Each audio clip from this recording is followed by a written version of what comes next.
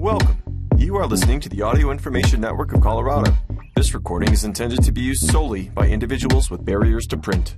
Thank you for joining us for the New York Times Book Review. My name is Nora Ami. Every Man a King by Walter Mosley. The title of Walter Mosley's provocative new novel, Every Man a King, is a motto with a violent history. It has the catchphrase of the firebrand Louisiana populist Huey Long, who might have challenged Franklin Roosevelt from the left in 1936 were he not assassinated first. These words, a cry for equality from a bygone era, are a snug fit for Mosley's novel, which skitters across the spectrum between orthodox and radical, like a polygraph needle wired to a nervy accomplice. The narrative begins with Joe King Oliver, a black ex-cop and private detective in New York, driving uptown to meet a client at a palatial estate overlooking the Hudson River. The client is Roger Ferris, an enormously rich old white guy. Roger is the boyfriend of Joe's feisty grandmother, Brenda, whose parents were sharecroppers. Roger asks Joe to investigate what appears to be a government kidnapping. A man named Alfred Xavier Quiller has been unduly jailed in a secret cell on Rikers Island. Quiller is a noted inventor, a natural-born genius, and a manifesto-penning icon of white nationalism. Gillionaire Roger claims to abhor Quiller's politics, but he intones, "The betrayal of our civil rights is a crime worse than any he's being held for." Freedoms betrayed, classes divided, races at war. Such heady themes lace the length of Mosley's 46th novel. Fans of his Easy Rawlings and Leonid McGill series will not be disappointed, for we remain in the realm of deliciously gritty noir. There will be cold cocks and gunfights and stakeouts. There will be tough-talking heavies named Rembert Cormody and D'Artagnan Aramois, formidable femmes called Amethyst Banks and Minka Kraft. I was struggling to update my corkboard when I read this exquisitely pulpy line.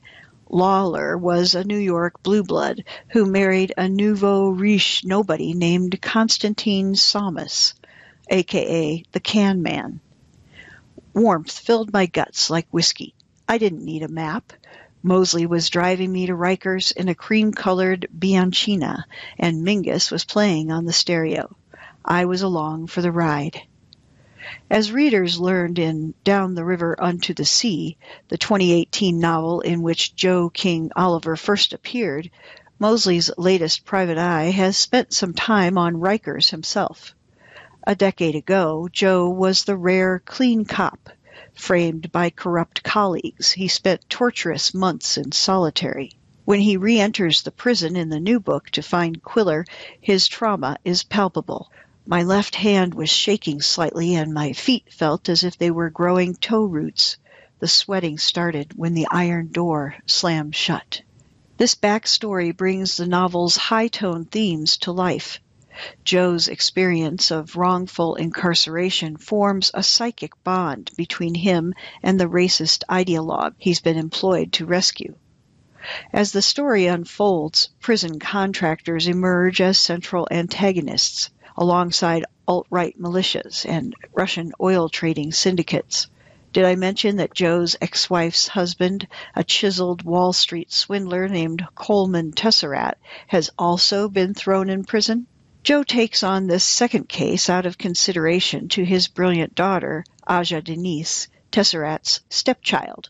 As the two investigations tangle together, the narrative threads become difficult to follow, but Mosley's labyrinth leads Joe to a delightful variety of artfully drawn settings.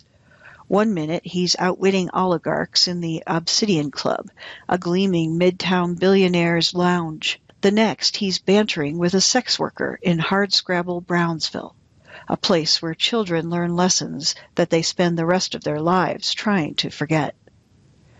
All this is classic Mosley, a master of the hard-boiled style that Raymond Chandler and Dashiell Hammett pioneered in the 1930s. The Byzantine plot, the suave private eye, all the uncanny similes. It's a cocktail that skilled authors will serve as long as bartenders are still pouring Negronis. At times, Mosley seems reluctant to part with outmoded aspects of the formula. Quiller's fatale wife has a figure reminiscent of the Playboy bunny of the late 60s, opulent, impossible. Joe describes a dandy he encounters as what once might have been called an effeminate black man. When Joe gruffly resigns himself to evolving social mores, I wondered whether he was hearing the voice of the 71-year-old author and not the 44-year-old detective. I was old school, and by heart I held women to what used to be called a higher standard. But the world had changed, and if I wanted a relationship with the new order, I had to at least be aware of its expectations. Over the course of his prolific career, Mosley has accumulated laurels including an O. Henry Award, a Grammy, and a Lifetime Achievement Medal from the National Book Foundation. In my local bookstore, his novels are shelved in the mystery section. What distinguishes these works from certain crime-centric tomes on the literature shelves, such as Motherless Brooklyn or The Goldfinch? In interviews, Mosley has objected to the label of mystery writer. Chandler, who also bristled at the pigeonholing of his oeuvre, insisted that when a book, any sort of book, reaches a certain intensity of artistic performance, it becomes literature. I like this blatantly subjective standard, and my nose tells me that Chandler often met it. As for Every Man a King, it's a sterling example of a genre that it scarcely transcends. Of course, only a snob would always prize artistic performance over wisdom and fun. Mosley is an avid consumer of both poetry and comic books. When it comes to questions of what's mystery and what's literature, what's tired and what's timeless, and what's highbrow or low, he seems to possess all the detachment of a Taoist sage. Trying to set yourself up for the importance and legacy? Who cares, he told the Paris Review. Mosley imbues his memorable protagonist with a corresponding equanimity. When Aja Denise castigates Joe for taking on Quiller's case, he is at once pained by his daughter's judgment and proud of her principles. If someone had asked me at that moment to explain my emotional state, Joe says, I would have said, everything good and everything bad that makes me human. This review was written by Daniel Nie, who is a translator and a novelist. His most recent book is Take No Names. Old Babes in the Wood, Stories by Margaret Atwood. There are authors we turn to because they can uncannily predict our future. There are authors we need for their skillful diagnosis of our present, and there are authors we love because they can explain our past. And then there are the outliers, those who gift us with timelines other than the one we're stuck in, realities far from home. If anyone has proved over the course of a long and wildly diverse career that she can be all four, it's Margaret Atwood. We've recently been reminded of her gifts as a futurist. Since Roe v. Wade was overturned last year, The Handmaid's Tale has begun to feel, at least in the United States, less like a story of a bullet dodged than like an eerie foretoken of our not-too-distant fate. Yet Atwood is equally lauded for novels like Cat's Eye and the Booker Prize-winning The Blind Assassin, which sweep us through the 20th century, shedding light on both collective and personal pasts. Her short stories, like her novels, are as likely to be set in the ancient world or in 1930s Toronto as on a post-apocalyptic Earth.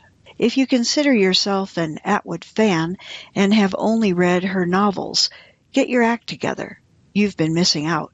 Old Babes in the Wood, the Canadian author's 9th story collection, the first since Stone Mattress in 2014, comprises 3 sections: Tig and Nell, My Evil Mother, and Nell and Tig, The The first and last 7 stories in total give us episodes from the marriage of a couple with grown children, taking us more or less chronologically up to Tig's death and Nell's life alone, which she likens to being a student again, the same formless anxiety, the same bare-bones meals.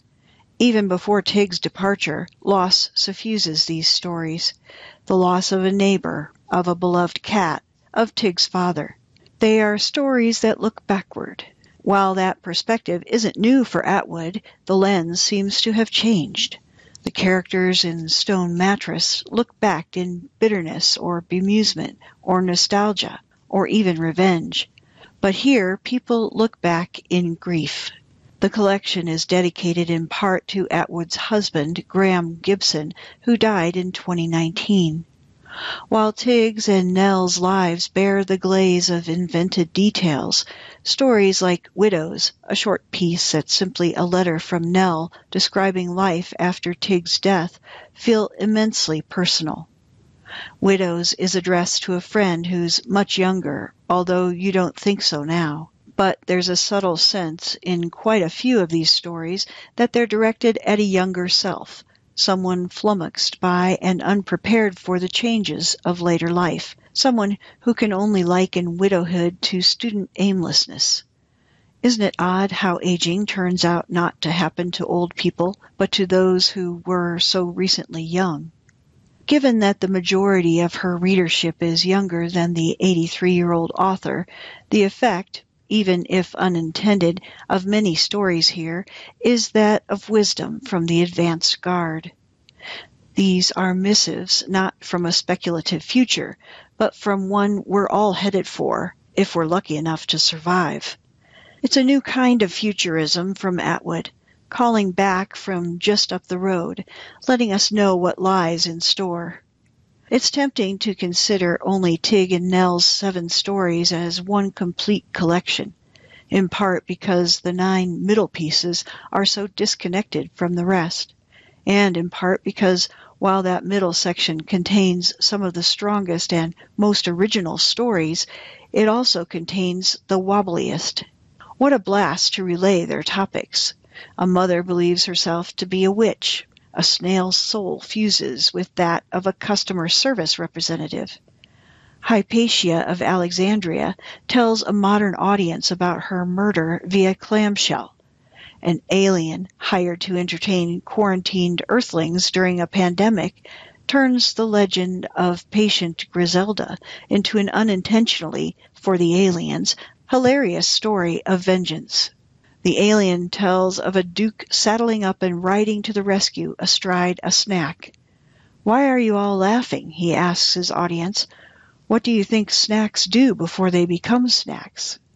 A number of these middle stories refer to COVID, either as a fact of the world. In Bad Teeth, 2 women have tea in the backyard because at their age you have to be careful, or a topic of conversation. In The Dead Interview, Atwood herself interrogates George Orwell through a psychic medium, and when he asks what she means by anti-vaxxers, she answers, "It's complicated."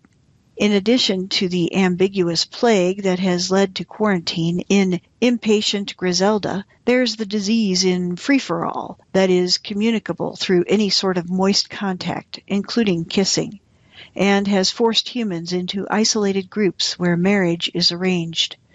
While it works as a story, this piece feels more like the prospectus of a novel that Atwood or one of her acolytes might one day develop, a world that deserves more than the 10 pages it's allotted here.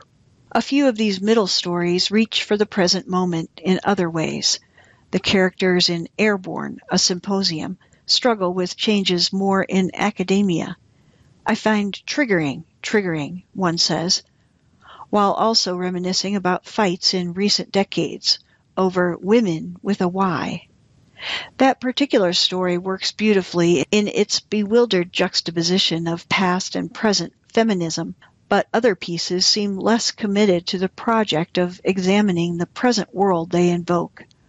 The COVID invocations feel tacked on, and it's in their somewhat unconvincing attempts at timeliness that these middle stories miss as often as they hit.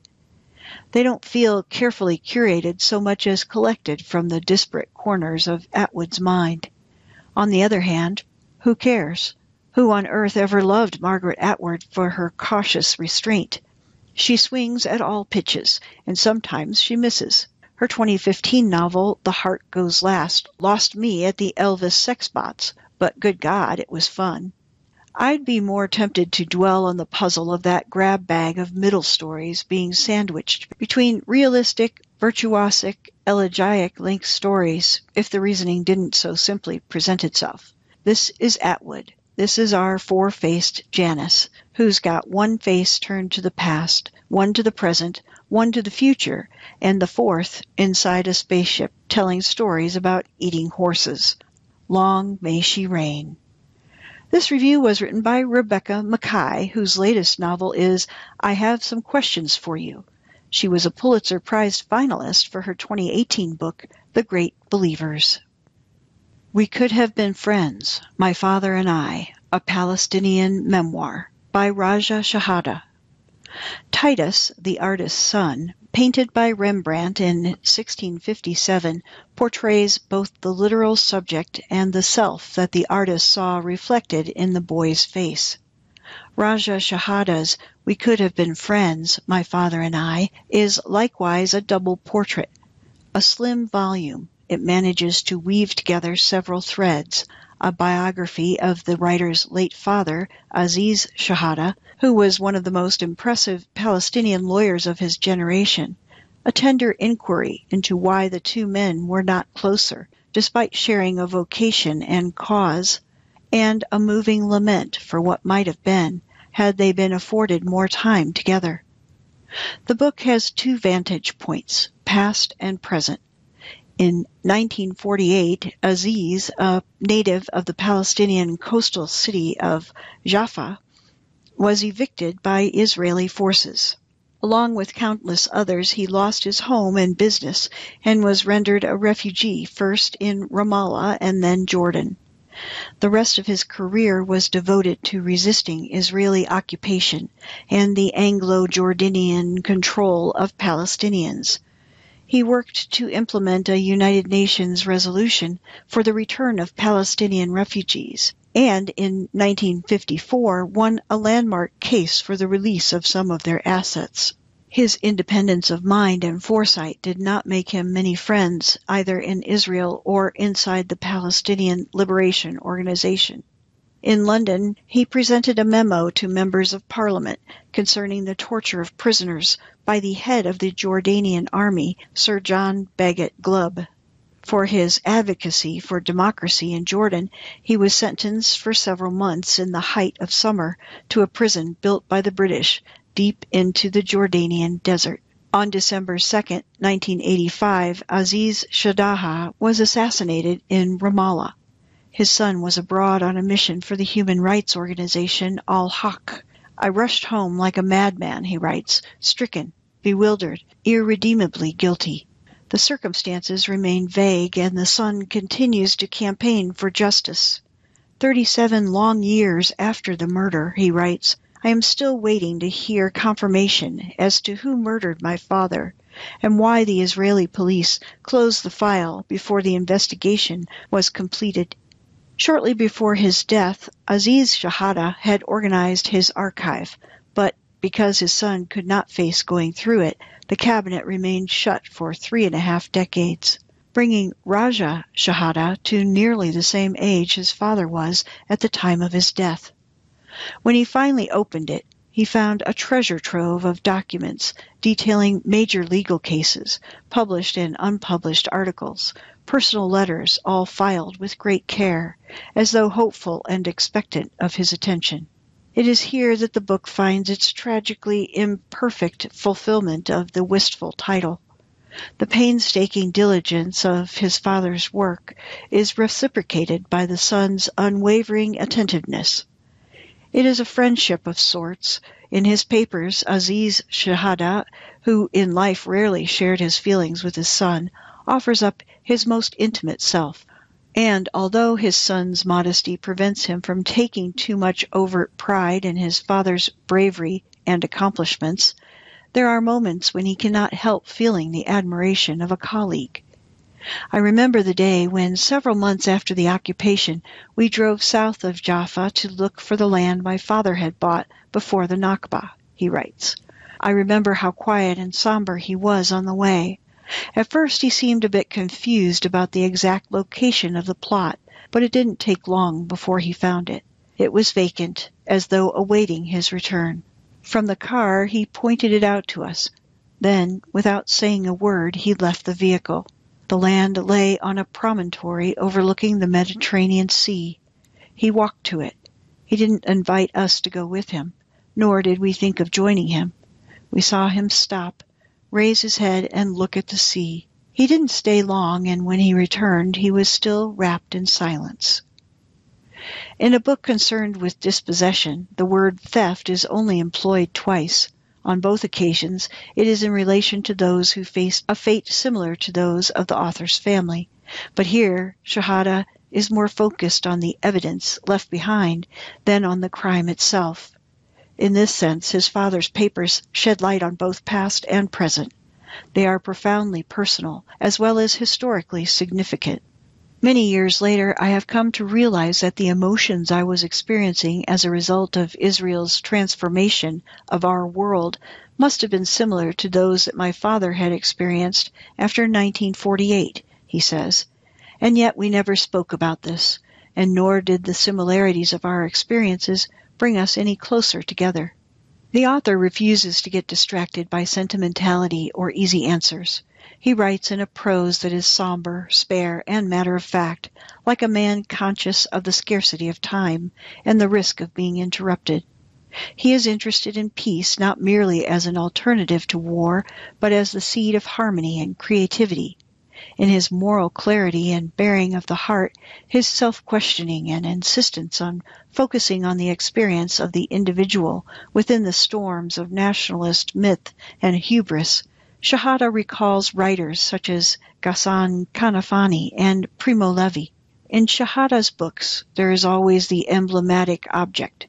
In Strangers in the House, it is the stolen family home blinking at night over the hill. In Palestinian Walks, it is the ancestral landscape. Raja Shahada is a keen hiker, now scarred and interrupted by checkpoints and illegal settlements. In We Could Have Been Friends, My Father and I, it is his father's archive. With profound humanity, his work maps out the vicissitudes of a life lived in the shadows of Israeli occupation. The result is a quiet and deeply felt book that illustrates how being dispossessed and being occupied are not merely legal or political conditions, but perhaps more profoundly psychological and emotional ones, too. This review was written by Hisham Matar, whose book The Return won the 2017 Pulitzer Prize for Biography or Autobiography. Paris Requiem by Chris Lloyd. Paris Requiem is Chris Lloyd's second book to feature Eddie Giral, a Parisian detective solving mysteries under Nazi occupation. It's September 1940, and Giral finds himself at odds with the regime he's supposed to answer to but can't condone. The disconnect happens when a man turns up dead who should have been in prison. The Gestapo, it seems, is releasing criminals before their sentences are complete. But why? Giral is as obsessed with that question as he is with the crime itself. But bureaucratic slow-walking, a ruthless assassin, and a shady drug dealer threaten to scuttle the investigation for good. Mysteries that explore individual murders at a time of mass casualties are hardly new, but Lloyd's version brims with mordancy. When a superior reminds Giral to choose his battles wisely, the detective responds, "I don't choose my battles, they tend to choose me, but I choose how I fight them." Thank you for joining us for the New York Times Book Review. My name is Nora Ami. If you enjoyed this program, please register for our free services at www.aincolorado.org or by calling 303-786-7777.